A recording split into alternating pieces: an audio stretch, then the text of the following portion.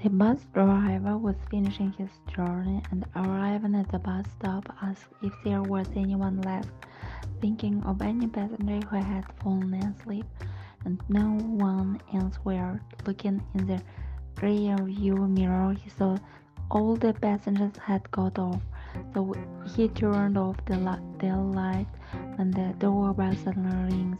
He looked in the rear-view mirror and see no one, so he stopped the bus and turned on the light to make sure no one was hiding. When he reached at the end of the corridor, he didn't see anything. Keep driving and beyond that the bell keeps ringing. Turn on the lights again, nobody was there, just silence. Almost reaching the last whereabouts, the doorbell rings desperately as if someone had left their finger stuck. He grabbed courage and spoke backwards. Keep calm.